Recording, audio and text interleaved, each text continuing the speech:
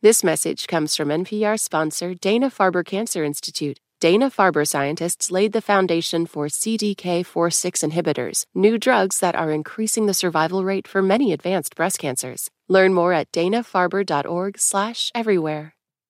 I think my legacy is defined by winning. And Jay, I've won at every level. Welcome to The Limits. I'm Jay Williams. That was one of my personal heroes.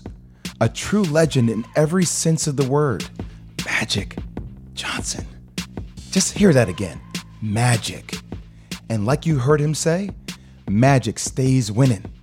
My first memory of Magic Johnson was watching him wear the number 32. But more importantly, it was the smile, it was the style, and it was the humility. Now, I'm only 6'2". I related way more to Isaiah Thomas. But boy, did Magic have that special je ne sais quoi, and the world felt it too. He led his high school team to a state championship in 1977. In college, he led Michigan State to a victory over the previously undefeated Indiana State in the 1979 NCAA championship game. It's all over! Michigan State University, national champions, 1979. Still, to this day, the most watched college basketball game in history. During his 13 seasons with the Los Angeles Lakers, Magic won 5 rings. Let me break that down for you guys. That means 5 NBA World Championships. That's huge. He was a 12-time All-Star, 3-time NBA Finals MVP, and 3-time League MVP.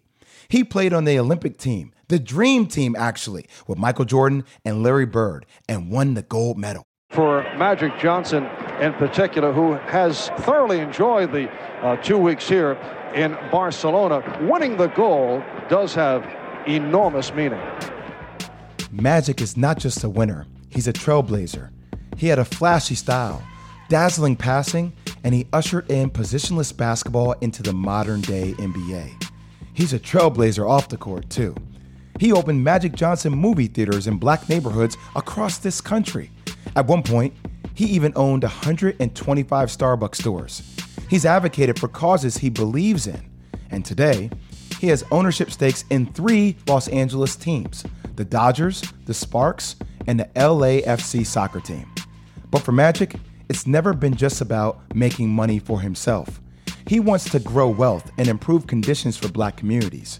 He finds opportunity for education and edification everywhere he looks, even when he got his devastating HIV diagnosis in 1991. With the support of his beloved wife, Cookie, he made it his mission to raise public awareness on the issue. I have so much admiration for this man, and we talked about it all. We'll come back to basketball and that diagnosis in a bit, but I want to start off with Magic today, the businessman. Here's my conversation with the great Magic Johnson.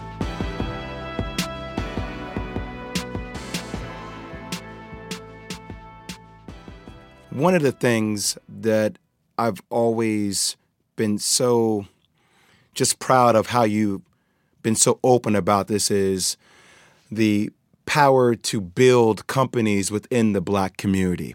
And I know that after the LA riots that erupted after the beating of Rodney King, you pivoted to becoming essentially a businessman.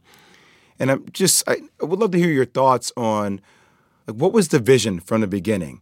And ultimately, that led to you having movie theaters in black communities. Just take me through a little bit of that process, Magic.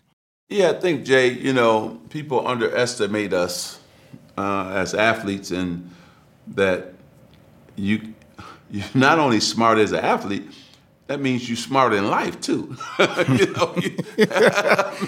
You can't remember all your own plays, the opponent plays, and where everybody's supposed to be and not be smart. And so I've always knew that I wanted to become a businessman. I just had to get mentors to help me understand business. And so I was smart enough to get mentors who gave me great advice and who helped me get started.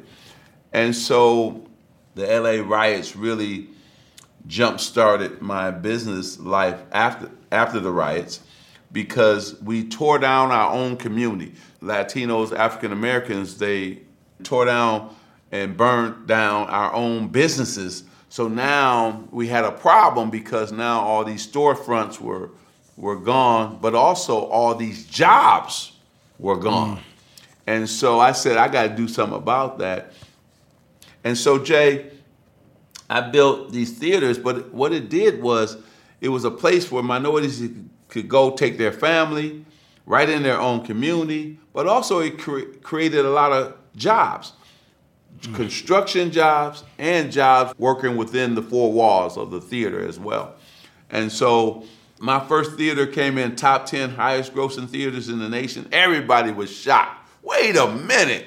How is Magic making that type of money at a theater where they thought they were going to burn it down, tear it up, and it never happened?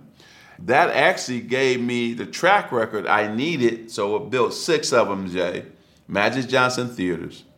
And the great thing I did was this. I talked to all my friends. I said, when you have your movie premiere, you can have it right here in the hood. Now, I have Michael Jackson in the neighborhood. Man, people went nuts, man. They went crazy, you know. A friendly smile and a warm embrace. It was a magic greeting for the crimson-coated King of Pop.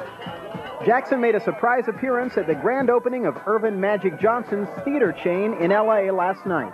And he brought hundreds and hundreds of celebrities. I mean, it was unbelievable. And then from then on, everything changed, the mindset of people about urban America. And so because of that success, I was riding in New York and I looked and I said, what's that line for? And they said, that line is for Starbucks. I said, Starbucks? What's Starbucks? Man, that's a coffee place. I said, I got to try this Starbucks. Everybody waiting in line. So I had my security dude. I said, go in there and grab me some tea, because I don't drink coffee, but I drink tea like I have right now. So he came back, man, had that peach tea, man. I tasted that tea. I said, oh, that's it. Jay, I said, this is the next thing I'm taking to the hood. So that was just all random, Magic? That was just... all random. Wow. I saw Latinos in line, African Americans in line, whites in line, all different type of people in line to go get this great Starbucks coffee. And I said, we need that in urban America. And sure enough, I flew up. I cold called Howard Schultz and said, hey, we're playing Seattle Supersonics. Can I come in and see you the day before the game? He said, sure. So flew up, met with him, said, hey, I'm doing these great things in the inner cities with my movie theaters. You should bring Starbucks into the inner city and we should partner to do it. He said, look, Magic, we don't have franchisees. I said, I'm not here to become one. You put up half the money, I put up half the money. Let's build these Starbucks. And I tell you, it's going to be a home run. And now the hard part comes, which is me proving to everybody that this thing could work in urban America. Man, when we opened, Jay, the line was down the block, man. It was incredible. And sure enough, Howard looked at me and said, you called it. You said it was going to be successful. And we built 125 Starbucks in 40 different markets, man. My per caps were higher than his per caps. I mean, we changed the game, brother, with that one. Well, Magic, because you also knew something that, you can cater to your customer, right? Like, we would talk about this. I'm like, y'all know we just were in Starbucks and they were playing Marvin Gaye? That's right. Y'all know that, right?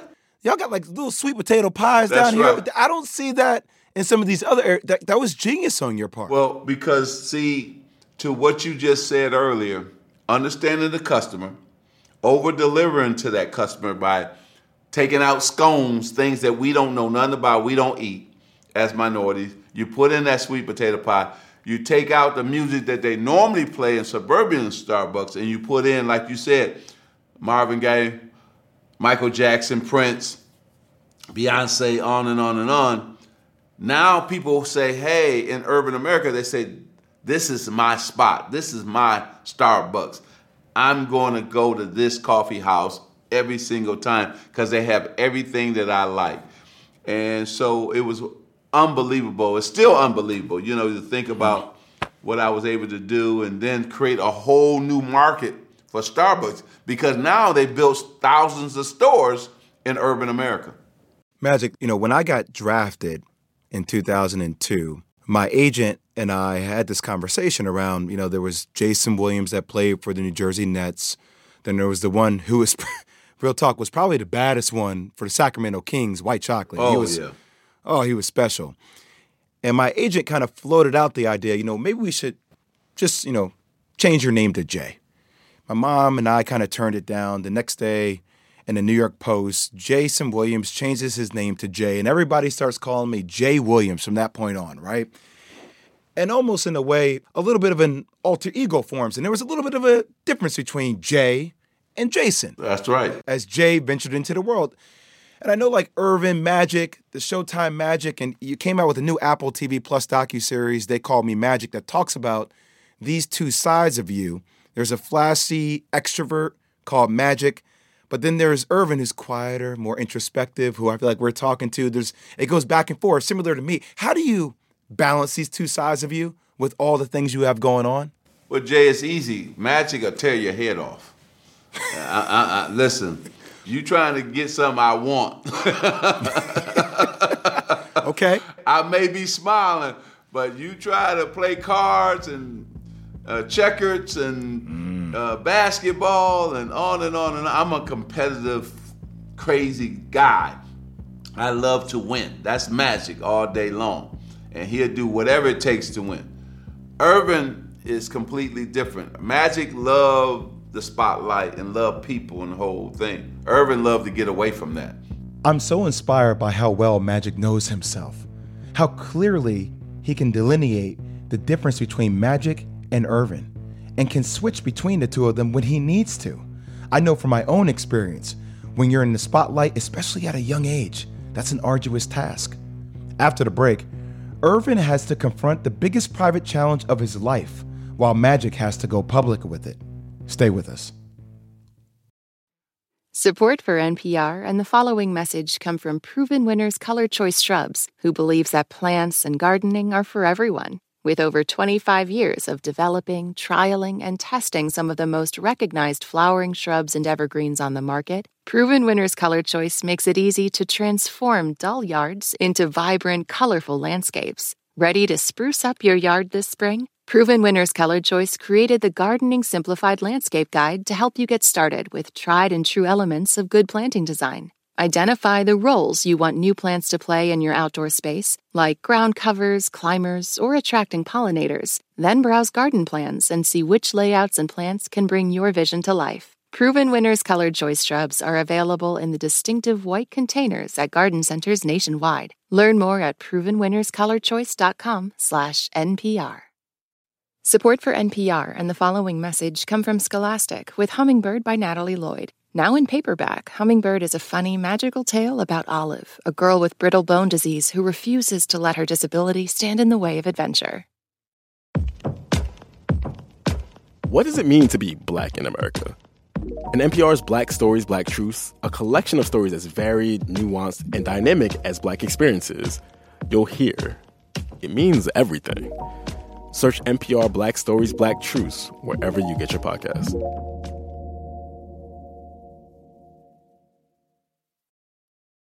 Welcome back to The Limits. I'm Jay Williams. Before the break, we heard from Magic Johnson about his accomplishments as an entrepreneur and a leader in his community. But of course, he got his name recognition, his connections, and like he said, many of his skills from the basketball court. Magic went to the Lakers as the first overall pick in the 1979 NBA draft. In 1981, he signed a 25-year, $25 million contract with the Lakers, the highest paying contract in sports history up to that point. At the end of the decade, he was on top of the world with 5 NBA championships, ultimately changing the game with his style of play. And then, in the year 1991, everything changed. Because of the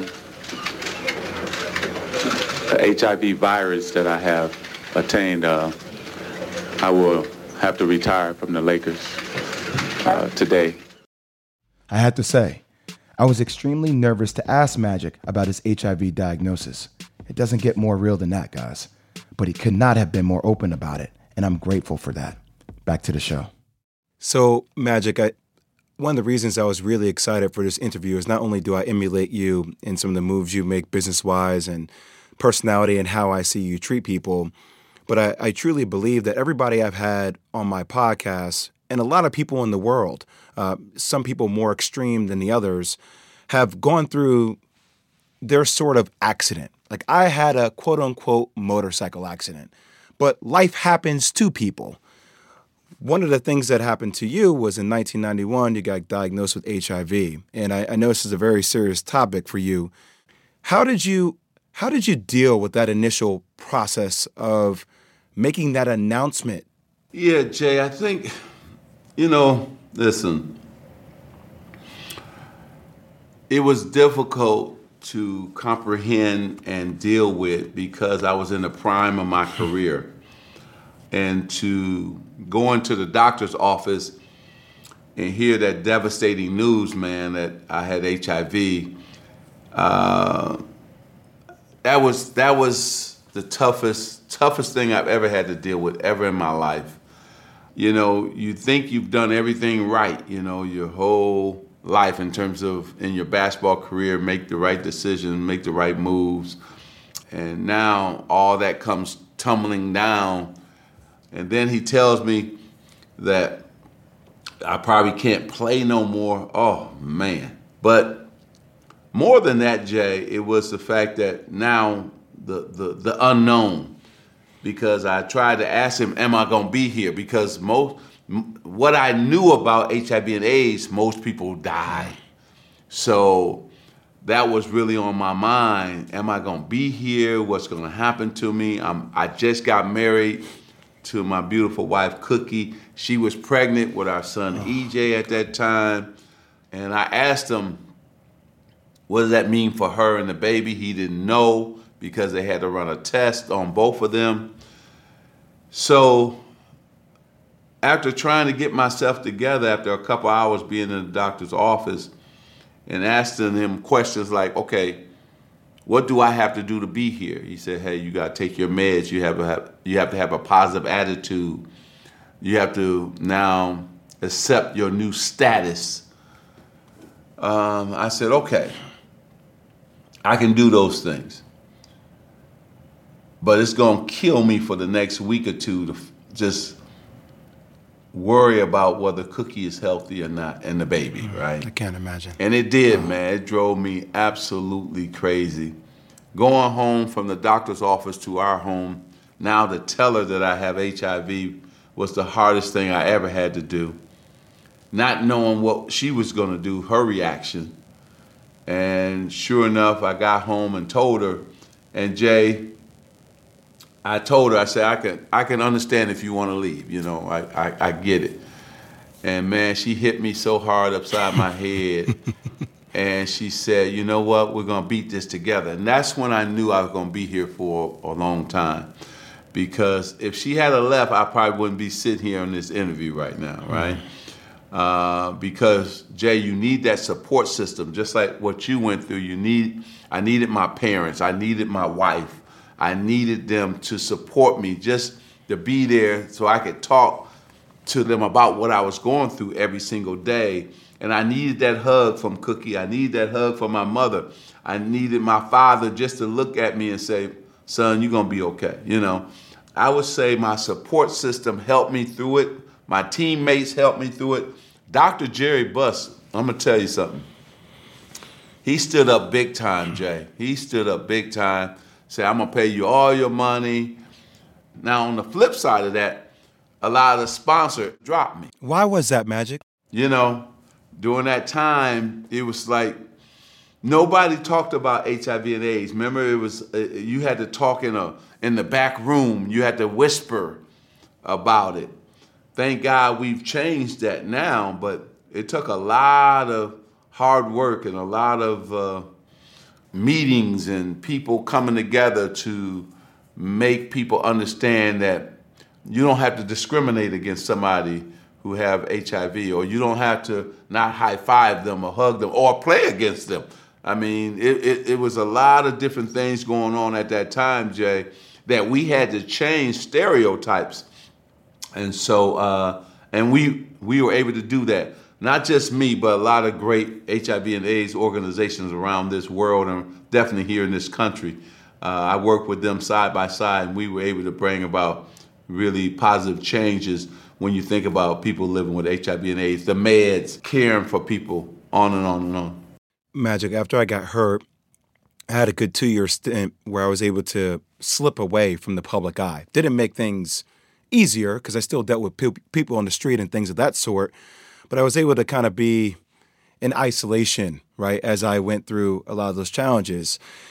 But you have made mention of the word acceptance. I didn't really accept what happened to me until multiple years later. Your acceptance seemed a lot quicker because you were able to utilize one of the best attributes of leaders and pivot quickly, right, to a degree, and start advocating about educating people around HIV. When did you find that pivoting moment? I had to find somebody that was living with the virus. And somebody told me, Elizabeth Glazier, you need to go see her. So, Jay, I went to see her, and she was dying from AIDS at that time. And she told me, she said, you know, you're going to be fine because there's a lot of great drugs coming down the pipeline that you're going to benefit from. But I need you to do one thing. I need you to become the face of this disease. I need you to go out and educate people about it, and you can bring about change with your platform. And as we're both hugging and crying, I told her I would do that. That's when Cookie and I decided, after meeting with her, that we would go public, number one. So we went public, had that big press conference. And then the numbers start rising in the Black and brown community. So I knew I had to go there to start educating our people about HIV and AIDS and giving them the real information and not the misinformation that was going on in our community. Black churches, historical Black colleges, inner city high schools. I was speaking all around the country, educating people about HIV and AIDS. It helped me feel better too, Jay, about my new status and that I had to retire from the Lakers, so I needed to do something. I worked out like crazy, but then I had to put my energy into something else, so I put it into educating people about HIV and AIDS around the country. Do you still take meds today, or is that process? Is it? Yeah. It's still ongoing. 3 different types. So they call it the cocktail. I've been on the cocktail forever, man. It's been 31 years now. So probably the last 20 on the cocktail. So I take it one time in the evening when I have my meal, and that's it, man. I mean, damn. I am still in awe with this man's truth. Magic just makes it happen, even through the worst of times. So where did that determination, that work ethic actually come from? After the break, we'll take it back to the beginning. He'll tell us how his mom and dad made him the man he is today, and how high school basketball made him a leader in times of racial unrest. This is The Limits from NPR. Stay with us. This message comes from Capital One, presenting sponsor of the 2024 Tiny Desk Contest. Earlier this year, unsigned musicians from around the country submitted their original songs for the 10th annual Tiny Desk Contest. The panel of judges are hard at work picking standout entries, and you can follow along and choose your favorite videos as well. The winner gets to play their very own Tiny Desk concert, then headline a tour with NPR Music this summer. Want to come along for the ride? Visit tinydeskcontest.npr.org to learn more. Then check out the Venture X card from presenting sponsor Capital One. Earn unlimited 2x miles on everything you buy and turn everyday purchases into extraordinary trips. What's in your wallet? Terms apply. See CapitalOne.com for details. This message comes from NPR sponsor Progressive Insurance, where drivers who switch could save hundreds on car insurance. Get your quote at Progressive.com today. Progressive Casualty Insurance Company and Affiliates. When voters talk during an election season, we listen. We ask questions, we follow up, and we bring you along to hear what we learned. Get closer to the issues, the people, and your vote at the NPR Elections Hub. Visit npr.org/elections. Welcome back to The Limits from NPR. I'm Jay Williams, and we're back with one of the realest and one of the best legends of all time, on and off the basketball court, Magic Johnson. But every legend has to start somewhere, right? And before he was Magic, he was Irvin Johnson Jr. from Lansing, Michigan. Bring me back to the foundation. Born in Lansing, Michigan. Talk to me a little bit about the environment you were raised in and how your family helped you with that work ethic. Where did you get that from? Yeah, my father, Jay, had, when you think about, I had 6 sisters, 3 brothers. So my father always had to have 2 jobs his whole life, and sometimes 3, just to put food on the table and meet the bills, the monthly bills. And so we had a trash hauling service, a truck that goes around and pick up people's trash from their home. And so every day in the summer, Monday through Friday, I worked on that truck. And then in school time, I worked on that truck every Saturday. Wow. And so my father instilled that work ethic in me early on as a little boy. I remember one day, Jay, as a kid, it's probably 10 below, a lot of snow in Lansing, Michigan. It's cold out there, man. I did not want to be out there trying to get this trash out of this ice and put it on the truck, man. And so I did the job halfway, man. I jumped in that cabin of that truck, and I'm sitting here being warm, By the time I got to feeling good about myself being warm, my father opened up that door, man, and he grabbed me. And, man, you know how them fathers be strong, and he just took me through that he dragging me through that snow. We got to the barrels, and he said, listen, son, if you do this job halfway, everything in life you're going to do halfway. You're going to study halfway. You're going to practice basketball halfway. He said, I want you to go get that shovel, break up that ice, and get that trash out of that ice and put it on the truck like you're supposed to do. That's when my life changed. I became a perfectionist. It was that moment that he instilled not only work ethic, but also doing things the right way, paying attention to the details. And ever since then, man, I've been about that, man. And I'm built just like my father. I'm a workaholic. I love to work. And then I'm just like my mother with her personality, her smile, her charm, her giving back to the community. She's feeding, basically 12 people, and she would still cook for other people, and we didn't even have enough for the 12. But she would just take some from everybody's plate, and there was a woman across the street who was, up in her 75s or 80 years old, somewhere up in that age range. She would take a plate of food to her every single day. Wow. And it just blew us away that my mother would be doing these things for other people.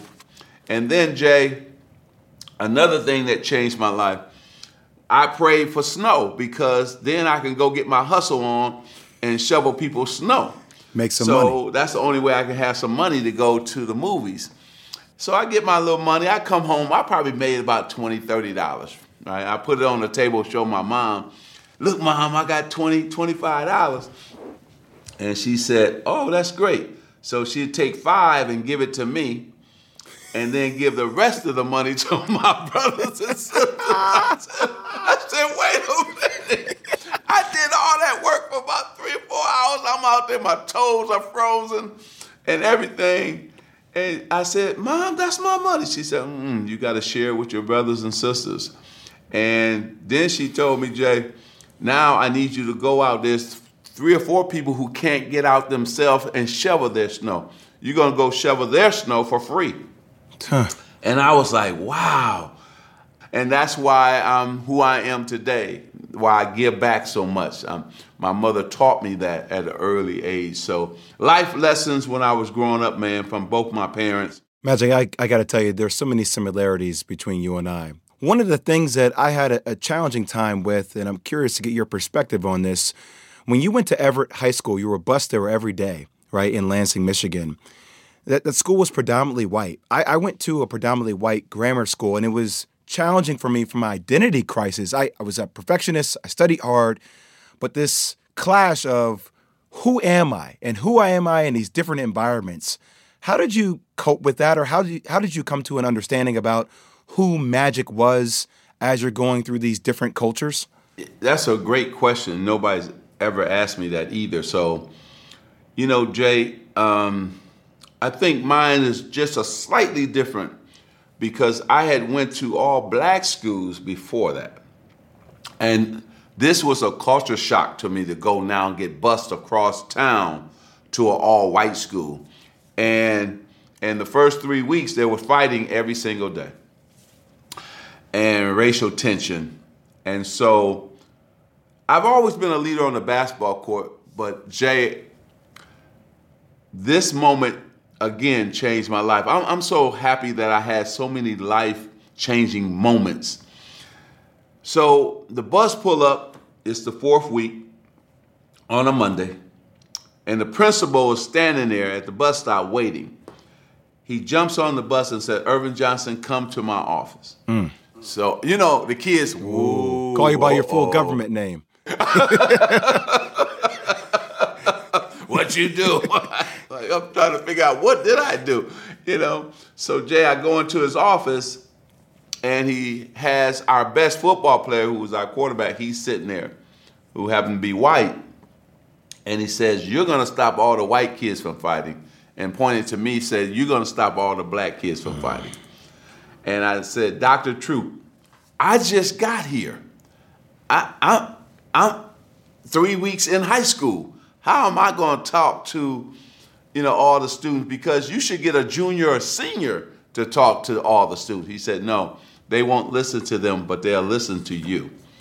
And sure enough, I went in there in the auditorium and talked to the kids. I told them we had to learn to get along. We got to respect them. Hopefully they'll respect us. And that day, Jay, I became a leader of people. 3 weeks later, a month later, guess what?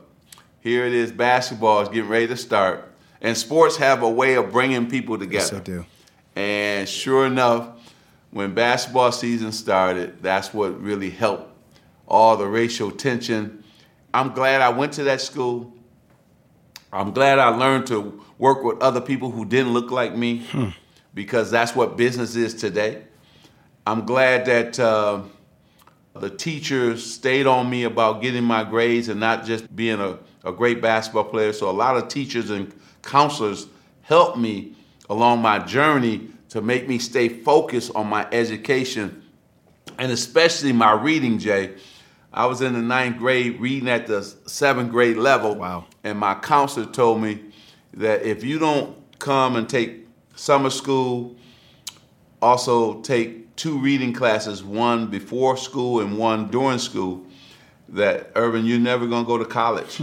You're never going to go pro. The dreams that you have, Diane Hall, all Miss Bird, they all helped me, man. And that's why I'm sitting here today. Very quickly, Magic, when you say, I learned how to work with people who didn't look like me, what were some of the tricks to learning how to work with people for a lot of young people listening to this? Because it's still kind of a thing here and there.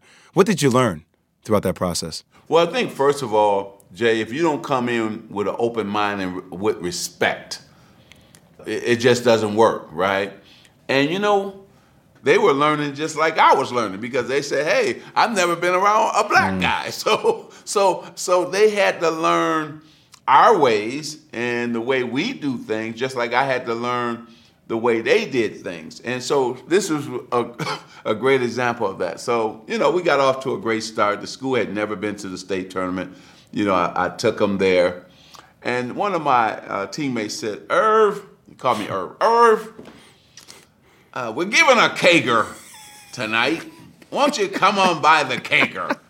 I said, okay, well, what's a Kager? You know, he said, hey, we sit around, we get this big keg of beer, and we just go for it. And we just have music on. And I said, okay, what time the Kager start? He said, well, the Kager starts about 7. I said, 7? Hold up. Our parties in the black community don't start till 9:30, 10. But I said, I'm going to come to the Kager. And so I went. And I had a good time. I didn't drink beer, but I had a good time, you know, sitting around with them and talking and seeing how they party. And so the next Friday night, I said, okay, I went to the Kager. Now you got to come to me in the inner cities and come to our parties now. And I said, you can't get to my house until 9:30. So tell your parents you're going to be a little late tonight. And so I came in there, Jay, I had all these tall white cats with me, you know, my teammates, and everybody black looking like, what is going on up in here, you know? But you know what? It worked out great. They had a good time, just like I had a good time, and my teammates were happy. That's what started the whole thing changing. I understood how to now not just play basketball with them, but to live with them, to work with them, socialize with them. And man, it was a wonderful 3 years. And I often tell when I see somebody that I went to school with, I'll often thank them because of that experience. I'm a well-rounded man. And that's what's important for me. Magic, we talk about this daily on a lot of the shows, that it takes so much to go right for a player to reach their peak performance on the court and off the court as a human being. I mean, team chemistry. What is your personal life? It's a lot to overcome. For a guy who has won 5 world championships, 5 NBA championships, how would you define your own legacy? Well, you know, I think my legacy is defined by winning. And Jay, I've won at every level. And I didn't care about points. I didn't care about all that other stuff, man. I just tried to put my teammates in a position they could be successful. And I understood what I had to do to win. So when I first walked into the Lakers, I already knew Jamal Wilkes, Norm Nixon, and Kareem were the scorers. So I said, hey, let me just feed them the basketball, do my thing, and I'm good. So when the article came out, like, Magic can't score. Larry Bird is averaging 25, 27 in the rookie year, and I'm only averaging 17. And he dominated me for Rookie of the Year. I was so upset, Jay, because I said, I could do that. But that's not my role here, because it won't put us in a position to win if I try to do that. So my legacy is tied to winning, being a leader on every team that I played on. And so I'm happy about my career. I don't have no issues with it. I love everything that I accomplished. And then last but not least, I'm happy who I did it with too, Jay. Kareem, James Worthy, Byron Scott, Michael Cooper, Kurt Rambis, on and on and on. Mitch Kupchak, Bob McAdoo. What a squad. Oh. Michael Thompson. I mean, I could just keep going. A.C. Green. I mean, you know, all those guys, man, it was just amazing, and we had a lot of fun doing it. So one final question. We talk a bit about how you've maintained the balance between Magic and Earvin, right? Tell me what the difference between them is today and where you're at in life now. So Earvin just want to be walking with Cookie or sitting on a lawn chair or on the beach just talking to her, enjoying my family, man. That's who I am. I'm a family man. I love my kids. I love my grandchildren. So that's Earvin. He's just away from all the limelight and all the way away from all the stuff. So that's the difference between the two. And I know when to turn Magic on. So if I'm out and that elevator says ding, and it opens up. Ding! Hey, hi everybody. I'm smiling, high-fiving, taking pictures, And then Irvin knows when to just be quiet and just relax. And so that's the difference between the two. Magic, I really appreciate you taking the time. Just listening to you honestly be so raw and your candor and how real of a person you are. I know there's a lot of achievements you've had in your life, basketball-wise, business-wise, but I do have to tell you, every time I speak to you, those things pale in comparison to the person that you are and how you've handled some of the toughest times in your life. And that smile not only rejuvenates you, but also the people that see it. So I appreciate you. I know our audience does.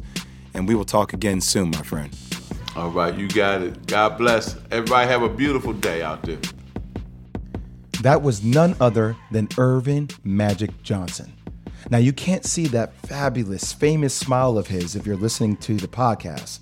But lucky for you, our conversation was also captured on video, and you can watch that on the NPR podcast channel on YouTube. I know I say this at the end of every episode, but it's never felt more appropriate than after talking to Magic Johnson.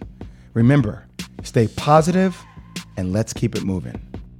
The Limits is produced by Devin Schwartz, Deba Motasham, Max Friedman, and Lena Sunskeri. Video production by Kaz Fantoni, Langston Sessoms, Christina Shaman, Iman Young, and Nick Michael. Our executive producers are Karen Kinney, Verilyn Williams, and Yolanda Sanguini. Our senior VP of Programming and Audience Development is Anya Grumman. Music by Ramteen Arab Louie. Special thanks to Christina Hardy, Rudy Correa, and Charlotte Riggi. This message comes from NPR sponsor Allianz Travel Insurance. With benefits kicking in as close as 100 miles from home, you can protect your travel plans whether you're driving across state lines or flying cross-country. Learn more at AllianzTravelInsurance.com. Support for NPR and the following message come from IXL Learning. IXL Learning uses advanced algorithms to give the right help to each kid no matter the age or personality. Get an exclusive 20% off IXL membership when you sign up today at IXL.com/NPR.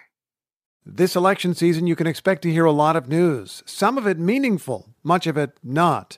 Give the Up First podcast 15 minutes, sometimes a little less, and we'll help you sort it out, what's going on around the world and at home. 3 stories, 15 minutes, Up First every day. Listen every morning wherever you get your podcasts.